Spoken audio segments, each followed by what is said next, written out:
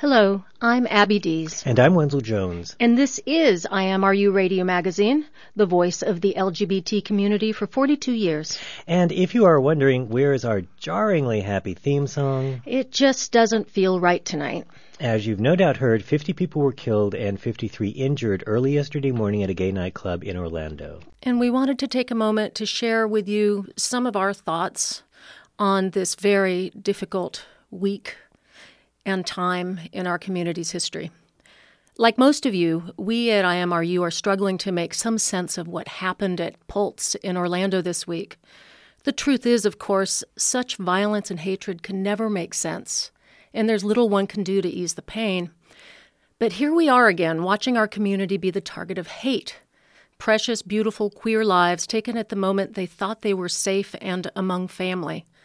No, nothing quite like this has ever happened in the U.S. before, yet violence against us is nothing new. This is Pride Month. Let us remember why. Our modern LGBTQ movement was born this month, almost 50 years ago, because the most marginalized of an already marginalized community, street kids, trans men and trans women, drag queens, queers of color, had had enough of the hatred. They had enough of division, being labeled perverts, being told they were a threat to everything good. Our queer forebears resisted because they knew they were right. They fought for their dignity. They fought for the idea of love. This was pride. During the height of the AIDS epidemic in this country, again, the rhetoric of division took our lives. AIDS was something we deserved, we were told. AIDS wasn't a priority because it affected those people. But we fought for our lives, our dignity, our right to love, even as we were dying. We would make the world see the power of that love. This was pride. And still, as drag queens get bashed, queer kids get kicked out of their homes, queers of faith, queers of color are alienated from their communities, as trans refugees are unable to return to their home countries, pride is a reminder of the power of love to transcend oppression. Pride may be a party sometimes, but that's only because we know what the stakes are. It's a celebration of the fact that we're still here, stronger, more diverse, determined to live fiercely, determined to love no matter what. We have lost so many lives to get here, and pride means those losses will never be in vain. Whether this weekend's act was motivated by ISIS, by the sight of two men kissing, or by some other insanity that we don't yet understand, it was not likely random. Whatever the declared rationale, our community was again the target of violence, as so many communities are, because of who we were perceived to be. From daily petty acts of bigotry to the attacks in Paris, Istanbul, or Orlando, there is almost always a core idea that there is an other, an unworthy kind of human that has been sown over time, this idea.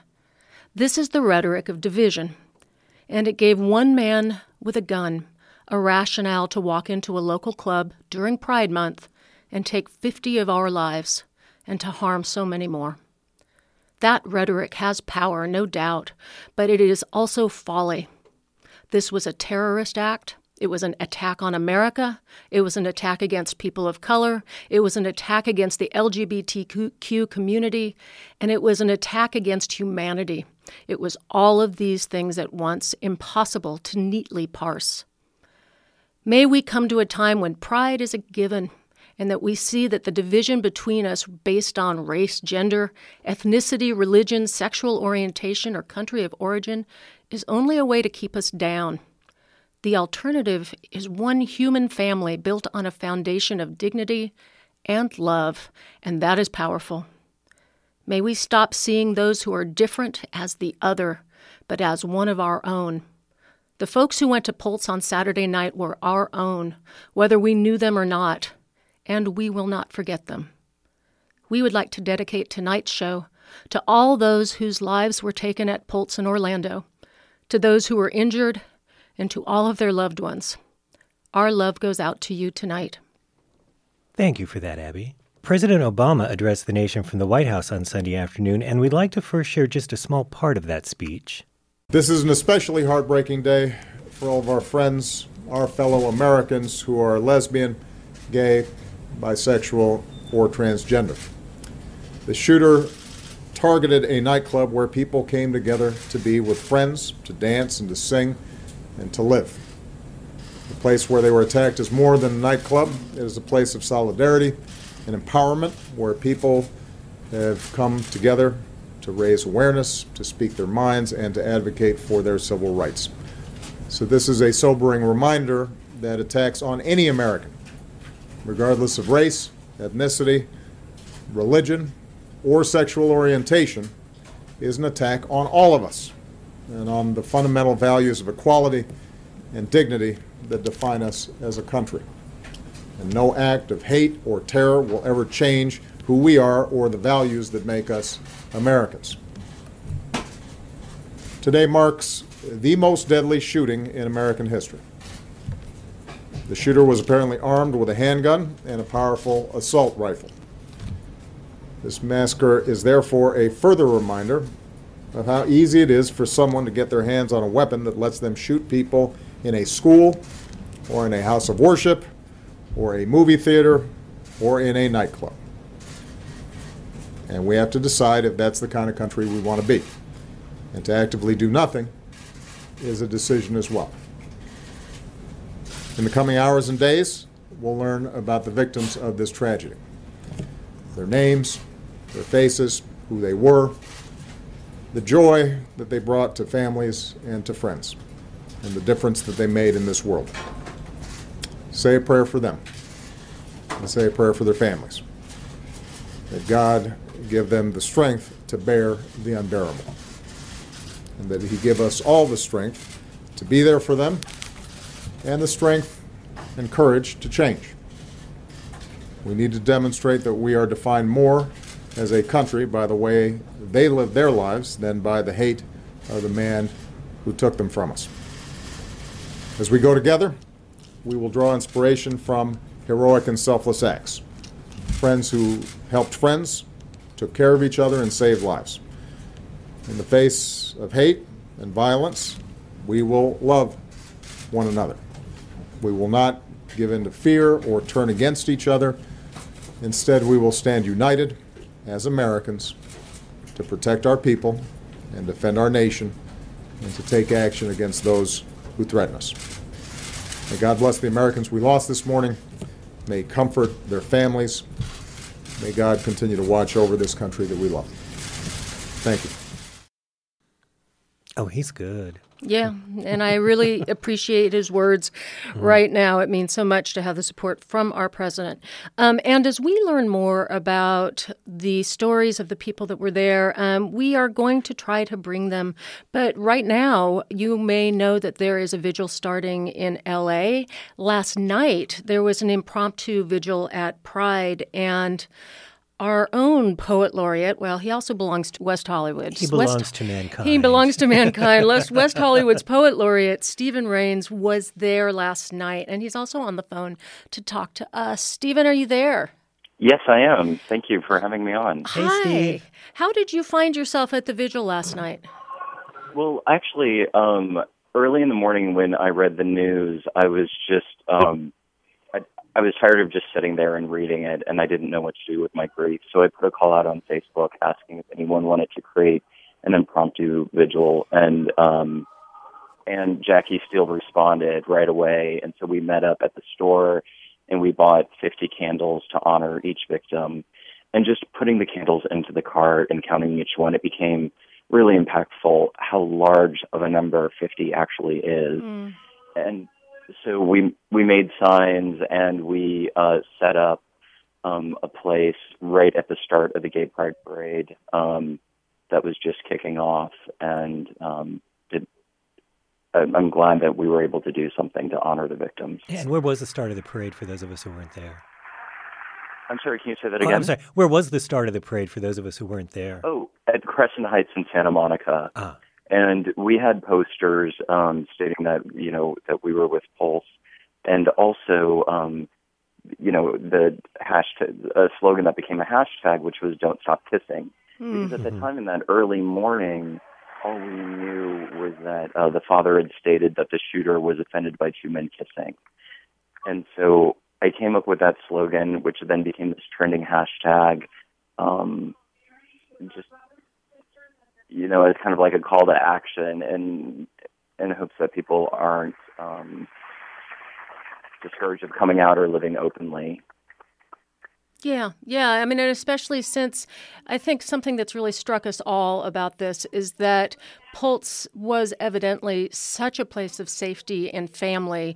And for people who may not be out in the open, they could certainly be who they were at that club.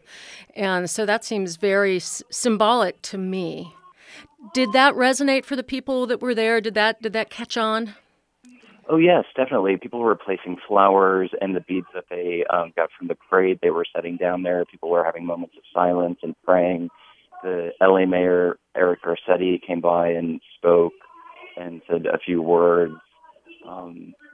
It really resonated with the crowd. I mean, Pride is, one of my favorite days of the year, and to wake up with that news was so heartbreaking, like it was for everyone that attended Pride. Well, now, is the arrangement still there, or when it's impromptu? I mean, you don't have permission for it, or did you just take it down after a certain amount of time? Correct. There was no permission at all, and yet everyone was so accommodating, and the police that were there, they even helped us set up, as well as Christopher Street West, the volunteers there. They helped us section off an area for it. So it really had a tremendous amount of support from people, and that was nice to see. Stephen, did you follow some of the controversy before these events about Pride this year? Yes, yeah. I did. Did you feel like, did this put anything into perspective or change that for you? Well, I think that everyone softens at news like this, right? And we start to realize everyone's humanness and our vulnerabilities. And it just kind of encouraged me, who I consider myself a very courteous and considerate person in the world, to be even more considerate and courteous. Everyone in your life could be lost. It's just that quickly. And these were, this is a Latin night, people on the dance floor enjoying themselves, and how quickly things can change. And do you feel like that feeling of sort of softening lasted through the day? Yeah, of course. It was a topic on everyone's mind. At the same time, we don't want to, it's a rebellious act to express joy and to not give in to that kind of intimidation. There's a message that's being sent. And I know there's a lot of, there are now reports that the shooter might have frequented the club, and that, we'll know in the future the validity of those claims, but I think it's important to think about, it says something about how internalized homophobia can be just as damaging as homophobia is to our community. Now, Stephen, from the response that you're getting from people on the street, do you think this might be the event that finally makes a change, or do you think it's going to be a lot of lip service and grief and tears, and then it just gets swept under the rug, like so many other horrible things with guns? Being that this is the largest of its kind in the country, I imagine this is going to be impactful, and hopefully it does spark change. I need to ask you one last question, and I'm wondering how this is speaking to your poet soul, if you can even put that into words yet. That, of course, I run to poetry when I'm feeling a flood of emotions, and I think a lot of people do. It's kind of where we find solace, is in words, and, and so I'm no different than that. And it's almost, there's no poem that can really console during these moments. Yeah. To fully console. Yeah. Well, are you at the vigil right now? I'm headed there right now. All right. Okay. Well, we've got our own Chris Ann Eastwood there, so we're going to say goodbye to you for now and check in with her, and be safe tonight. Take care of yourself, and we'll talk to you soon. Thank you for devoting so much time in your program to this issue. Thanks. Thank you. Thank you. Goodbye. And as Abby said, we have our intrepid field reporter at City Hall tonight at the vigil. We just began. So are you there, Chris Ann? Chris Ann? She's Hello. hello. Oh, hey there. So, Hi, you know what? I dropped my phone, which I'm talking to, and I'm holding a tape recorder to do the speaker. So you're busy. You're already getting busy. Yes. It is an incredible outpouring, at least 1,000 people, probably more. Lori Jean from the Los Angeles LGBT Center is currently speaking. It was prefaced by the Gay Men's Chorus, which is here, and they sang True Colors. There are rainbow flags. There are signs, but not a lot. We are Orlando, Basta, Ya. We will not be deterred. There are groups here against Islamophobia. There are groups here, Asian API equality. A lot of signs about peace. Gun control and peace seems to be the prevailing theme. There's no blame on any of these signs. It's all about just stopping the violence from wherever it came from. well, now, Chrisanne, did you have a lot of time before the event started to talk to people? And if so, what sort of things were you hearing from them? I did not, actually. I got here and I tried to find a spot. I'm hopefully going to talk with them during and after. Everybody is a very quiet, respectful crowd. Everyone is a lot of reflection. It's unlike any gay event that we are all used to. There's no whistles. No one is, jumping up and down and loud music and no glitter, no feathers. Everybody's clothed. Everybody is very, very somber and sad, but looking for hope in this group. So, Are there any signs of what we as a community can be doing now? Can you repeat that question? I'm just wondering if there are any signs about what we as a community can be doing now to keep something like this from ever happening. Are people talking about that, or are we still just in shock? Nobody seemed wanting to talk before the event. Everybody was just quietly kind of finding their place, finding themselves in front of the dais. Like I said, very somber, meditative crowd here, just more of just wanting to be with a group of peace lovers as the community is. And Chrisanne, how's it skewing demographically? I mean, is it a young crowd, an old crowd? It's all over the spectrum. I see a lot of newbies, a lot of young ones. I see a lot of folks your age, so a lot of old folks, Wendell. But just kidding. I'll own it. Really, all over the spectrum, all over the racial lines, all over the gender lines. It is truly an incredible rainbow of us, the rainbow people, and hugely peaceful. I don't get an angry vibe. I just get a sad but quietly defiant vibe. That's what we do well, I think. Sometimes we can be angry, but we can also be beautifully defiant. Or as Bayard Rustin said, we can be angelic troublemakers. Yeah, and that's the question that, we have to ask ourselves as a community. We've always prided ourselves as being passive resistance and never being violent, but being obstructive. The actions for better AIDS medication is one example. But we have never resorted to true violence. And my fear is that after something like this, and the current temper of the presidential election and the vibe we're picking up from the country, that we don't turn that way. I don't see that tonight, but that's something I think we all need to be mindful of. And who else is on the lineup to speak tonight? Did they give you a list? They did not. Lori Jean was speaking. I can't see who's speaking now because I'm only 5'5", and everybody's taller than me. But a gentleman is speaking right now. So if folks want to run down there, where should they go? City Hall of the City of Los Angeles is right at 200 North Spring. I'm at the corner of Spring and First Street. We are in the entrance on the First Street entrance. There are parking garages around, within a block. So hop on transit or just hop on down, and there's plenty of room for everyone. As I said, there's at least 1,000 people, probably more, maybe up to 2 by now. Wow. And but it's a good place to be with our our brothers, our sisters, wherever we are on the gender spectrum, wherever we are on the sexuality spectrum, to come and be with the folks who even though we may not have been in Orlando on Saturday night, they're us. Yeah. They're us.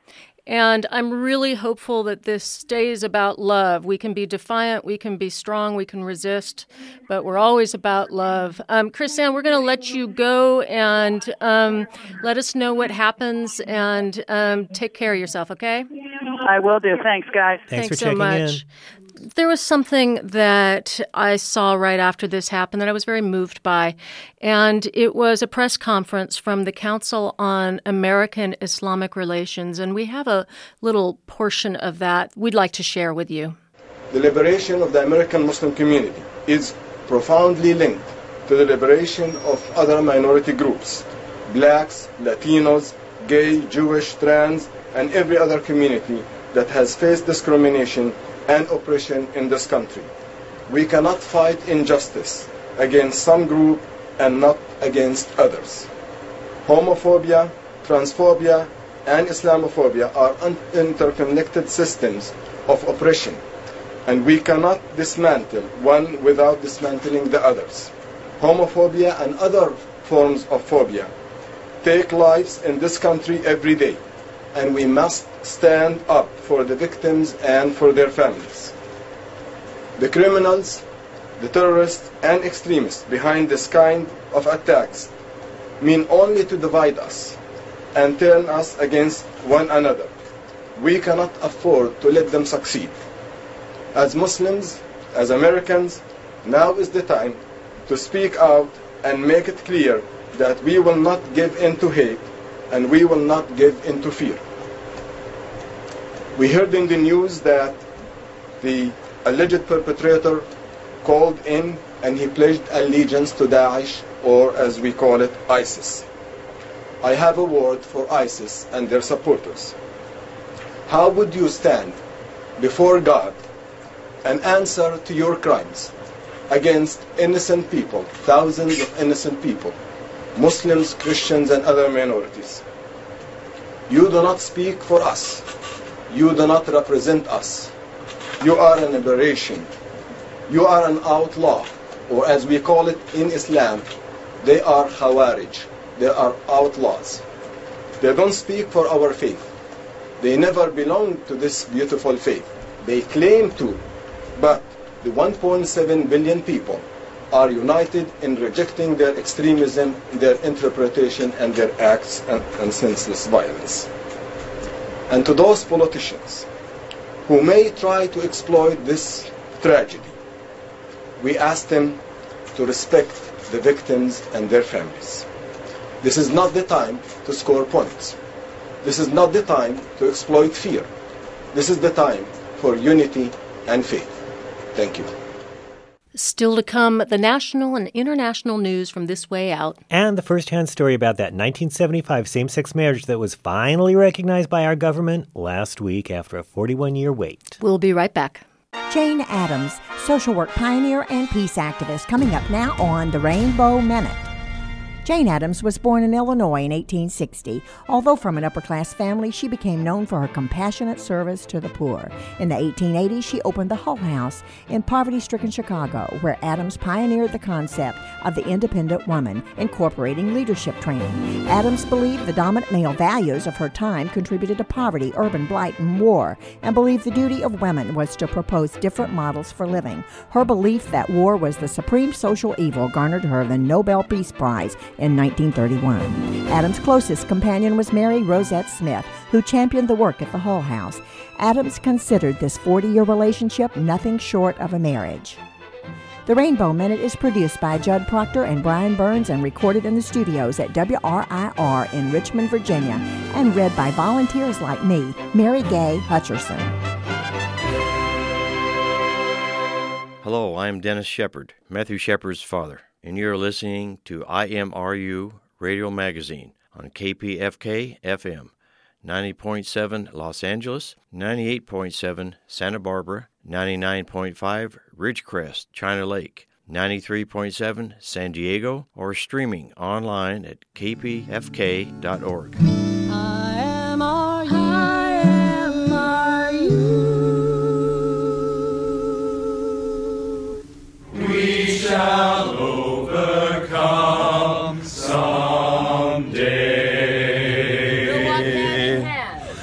We'll walk hand in hand.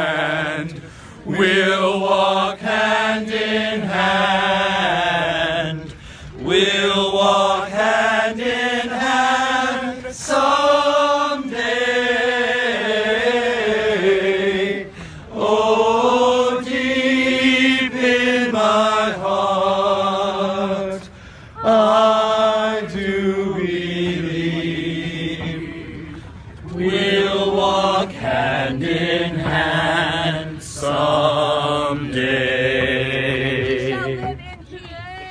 Welcome back. You are listening to IMRU Radio. I'm Abby Dees. And I'm Wenzel Jones. That wonderful music coming out of break was the Gay Men's Chorus of Washington, D.C. singing We Shall Overcome at the Orlando shooting vigil in front of the White House yesterday afternoon.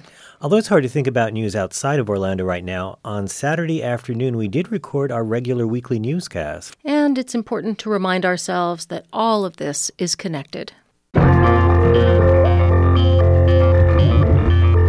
I'm Michelle Marie Gilkison. And I'm Carol Myers. With News Wrap, a summary of some of the news in or affecting LGBT communities around the world for the week ending June 11th, 2016. Russia led an effort at the United Nations this week to strip language that included the decriminalization of homosexuality and drug use from a resolution at a major gathering that called for ending the HIV/AIDS pandemic by 2030. Iran, Poland, and several Gulf states joined in to block the decriminalization language in the resolution adopted by the UN General Assembly on June 8. Russian health official Dilyara Rabilova-Borovic argued that governments have a sovereign right to decide their own public health strategy. The Vatican also voiced its opposition to the more explicit language in the resolution that identified sex workers and gay men as at-risk groups. What's being called a high-level meeting on ending AIDS has drawn medical experts and government officials from across the world to UN headquarters in New York.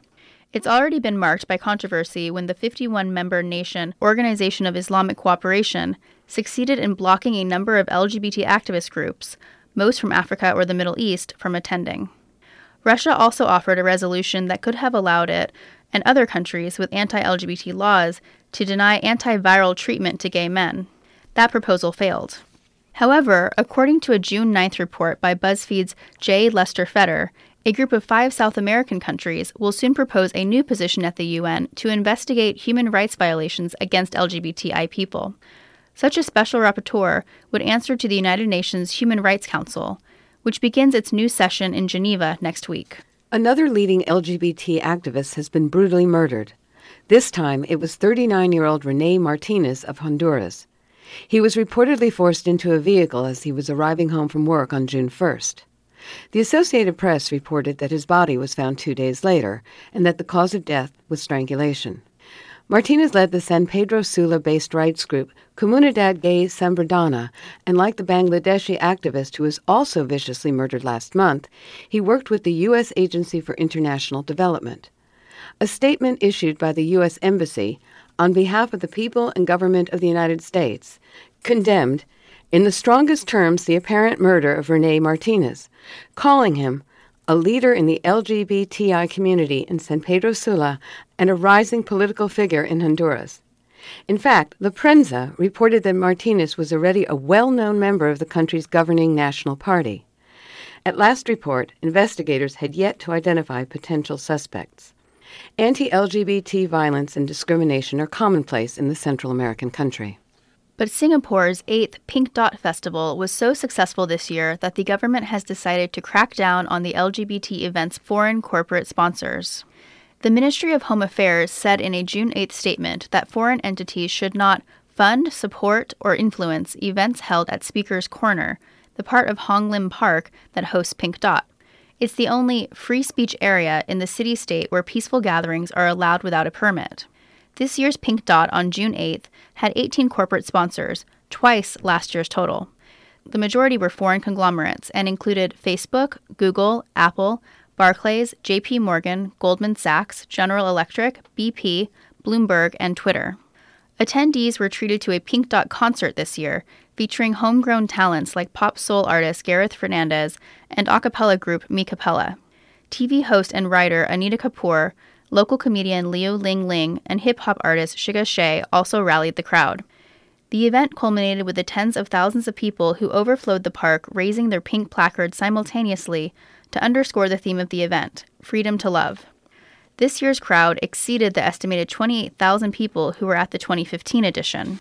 As for the threatened government crackdown, Pink Dot organizers said that the event's corporate sponsors are all registered and incorporated in Singapore. "We are fortunate to count among them," their statement read, "admired household names, employers of choice for a sizable portion of our workforce, inextricably linked with and fully a part of this beautiful fabric we call home. If the government presses its case, the annual Pink Dot Festival could be even more newsworthy next year." In other news, the Irish Presbyterian Church, the largest Protestant denomination in both the Republic of Ireland and Northern Ireland, has ordered its ministers to read a statement opposing marriage equality at every heterosexual wedding ceremony from now on. While activists continue to battle the government of Northern Ireland for marriage rights, gay and lesbian weddings began in the Republic of Ireland late last year after a public vote overwhelmingly approved them. The statement that's now required reading at all Irish Presbyterian Church weddings, which can only be heterosexual, says that, "Since the beginning of creation, God, in his gracious purpose, provided marriage as the accepted way in which a man and a woman may come together as husband and wife. This is the only basis on which marriage can take place within the Presbyterian Church in Ireland. Since the Church operates across both the Republic and Northern Ireland, the statement is now mandatory in Northern Ireland too, even though civil marriage is not yet legal there for lesbian and gay couples. There is no record of any religious institution that opposes same-gender unions ever being forced to officiate them in countries that have civil marriage equality, so it's not clear what the Church hopes to accomplish. Nevertheless, the clerk of its General Assembly, Reverend Trevor Gribben, told reporters that the new wedding vow would help protect freedom of religious practice. The daughter of South Africa's iconic civil rights activist and Nobel Peace Prize winner Desmond Tutu, also a longtime vocal advocate for LGBT rights, has been virtually kicked out of the country's Anglican Church for marrying a woman. Mpho Tutu van Furth married her longtime girlfriend, Marceline van Furth, in a December ceremony in the Netherlands. Like her father, who reportedly gave his blessing, Mpho is an Anglican cleric. She told local media that the Bishop of Cape Town, who'd originally allowed her to officiate in his diocese, was told to revoke her license after officials found out about the wedding. Mpho said she decided to return her license in late May rather than wait for it to be taken. South Africa enacted marriage equality in 2006, but the Anglican Church continues to be sharply divided by the issue. The Episcopal Church, the U.S. branch of the worldwide Global Anglican Communion, supports marriage equality, for which it has been punished because most Anglican churches in Latin America, Asia, and Africa, known as the Global South, are staunchly opposed. Tutu van Furth remains a priest in good standing in the U.S., where she was ordained. New Zealand Anglicans voted against blessing same-gender couples in mid-May. Ratcheting up the debate on transgender bathroom use in the U.S., Virginia's Gloucester County School Board, as expected, announced on June 7th that it would appeal to the Supreme Court the late May decision of the Fourth U.S. Circuit Court of Appeals that overturned its policy requiring transgender students to use separate unisex bathrooms and locker rooms rather than the boys' or girls' facilities that match their gender identity. The case of 16-year-old transgender student Gavin Grimm has already reached landmark status. If the High Court agrees to hear the school board's appeal, which likely won't be until sometime in 2017, it would be the first time that the justices had decided to consider a case involving transgender rights. If the Supreme Court refuses to hear the case, or if they do and the current 8 justices split 4-4, the Fourth Circuit ruling will be considered definitive not only for Virginia, but for all the other states in the circuit, West Virginia, Maryland, South Carolina, and North Carolina. At least 5 federal lawsuits are pending against North Carolina's infamous HB 2, which requires trans students to use the sex-segregated public facilities that match what's on their birth certificate rather than their gender identity. And finally, North Carolina Republican Representative Dan Bishop of Mecklenburg, who wrote HB 2, continues to reject any effort to repeal it. It's important to note that while the focus has been on bathrooms, the law also bans local governments from protecting their LGBT citizens from discrimination. "I don't fear man, I fear God," he wrote to a constituent, "so I won't be backing down." Responding to a supporter who compared opponents of HB2 to the Taliban, Bishop wrote, "I love that idea," and that the LGBT movement jeopardizes freedom. However, he'll apparently need to count country music star Dolly Parton among the Taliban. The credits of the longtime LGBT rights ally include writing and performing the Oscar-nominated song Travelin' Through for the 2005 Felicity Huffman starring Transamerica. Parton dispatched the so-called bathrooms issue in just 16 seconds during an interview this week on CNN Money. I think everybody should be treated with respect. I don't judge people. I try not to get too caught up in all the controversy of things. I hope that everybody gets a chance to be who and what they are. I just know if I have to pee, I'm going to pee. I don't care where it's going to be. That's News Wrap for the week ending June 11th, 2016. Produced by Steve Pride, written by Greg Gordon, and recorded at the studios of KPFK Los Angeles. Follow the news in your area and around the world. An informed community is a strong community. News Wrap from This Way Out is brought to you by you. Help keep us on the air and in your ears at thiswayout.org, where you can also read the text of this newscast. For This Way Out, I'm Michelle Marie Gilkison. And I'm Carol Myers. Remember, you can hear all 30 commercial-free minutes of This Way Out on the podcast at thiswayout.org and on iTunes, SoundCloud, and Stitcher. Wenzel, we got to remember to have more Dolly Parton on this show. I know. I adore that woman. I know. She makes everything feel just a little bit better. And she tells it like it is. Oh, my, she does. I think it might be time for a love story. Ooh. And a little reminder of what it's all about and how far we've come. This is a story you might have heard before by our own Steve Pride. And stick around to the end because we have a little update on it that might answer that mysterious question. When was the first same-sex marriage in the U.S.? You might think you know. In the mid-1970s, Richard Adams and his husband, Tony Sullivan, filed the first federal lawsuit seeking equal treatment for same-sex marriage in U.S. history. Yes, I did say husband, and I did say the 70s. I'm Cleela Rorix, former county clerk from Boulder County, Boulder, Colorado. And I'm Anthony Sullivan, the surviving spouse of Richard Adams. I'm Tom Miller. I'm the producer and director of Limited Partnership, a 40-year love story of Richard Adams and Tony Sullivan, who met in the early 70s and got legally married in Boulder, Colorado in 1975. But one of the interesting things is that Tony was from Australia, and so they used that marriage license to have Tony apply for a green card. This 40-year saga began in the Boulder County Clerk's office. In March of 75, I had two guys come to my office asking for a marriage license. They were both from Colorado Springs. And I did not give them an immediate answer. I spoke to our district attorney and got a legal opinion on whether our Colorado marriage code would prohibit giving them a license. At the time, it did not. It was not addressed as an issue in the Colorado marriage code that a marriage had to be between a man and a woman. So he left it up to me to make the decision, and I decided that I was going to give them a marriage license. And I subsequently went on to issue 5 more licenses, one of them being for Tony and Richard. At the time, when I issued those licenses, I did it just simply because I felt like it was the right thing to do. I did not know anyone in the gay community. I had never really knowingly met anyone who was gay or lesbian. I was kind of a budding feminist, and we were fighting for our own rights. Our paths at that time didn't cross yet with the gay rights movement. The women's movement did not. So it ended up being a very lonely decision for many, many years. I was never contacted by anyone in the gay community, really, after I issued the license. All hell broke loose in many areas of the country. I received a lot of hate mail from entire church congregations telling me I was creating a Sodom and Gomorrah. The local paper editorialized against me, telling me I was going to lower the property value of Boulder since all these gay people are going to flock to town to live. Those 6 marriage licenses were never addressed legally. Later, Colorado went on to revise the marriage code but they didn't negate those licenses. And then even later, Colorado went on to have a constitutional ban.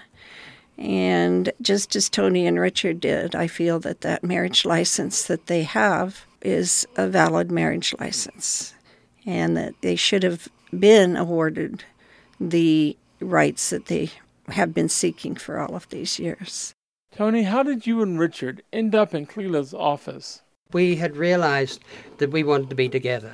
And the immigration law at the time was that gay people weren't even allowed into the country as tourists, that if you'd been naturalized, you could be stripped of your citizenship and deported, and you couldn't apply for a green card. And the injustice of this, before we really realized how it affected us, outraged us. And I remember we had a conversation where we said, someone's got to change this, it's terrible. And then, of course, when you say things like that, you're inevitably hit with the thing, well, wait a sec, we qualify for that, but we, sort of, same token said, wait a sec, let's back off.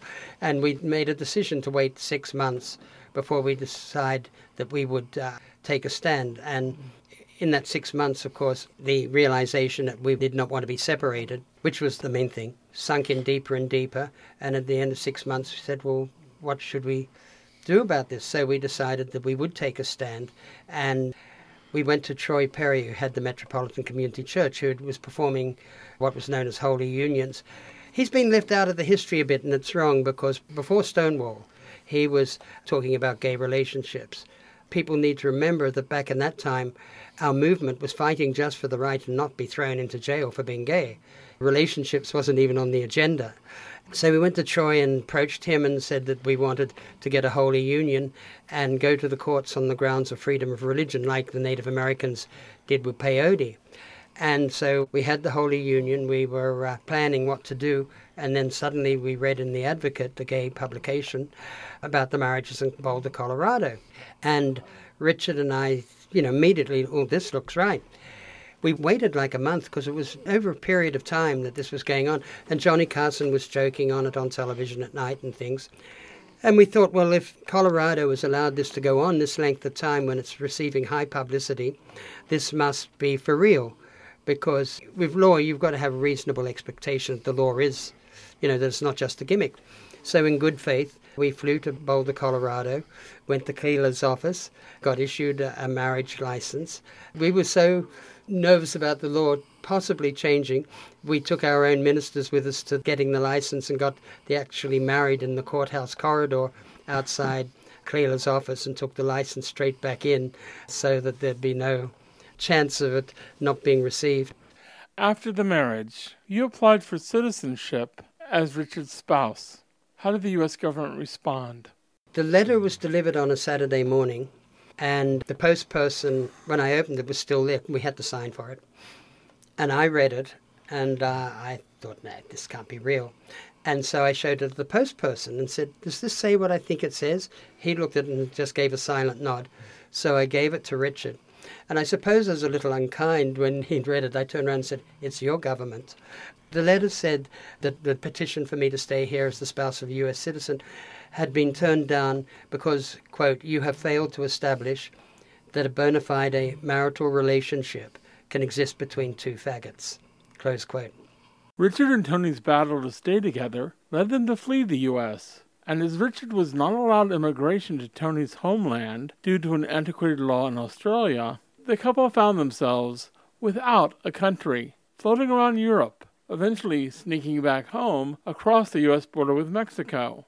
Their complex and moving story is beautifully recounted in the documentary Limited Partnership. But before you can say that was then and this is now, according to documentarian Tom Miller, there are some states that have gay marriage, and there are many cases in district courts now in all parts of the country where the question of marriage equality is going on. But it ultimately has to end up in the Supreme Court again, and I just feel it's really important for people to understand from a personal point of view how it affects gay and lesbian couples, and that this is not over until all states have equal marriage rights. Find more information about the film online at limitedpartnershipmovie.com. I'm Steve Pride. Thanks for listening.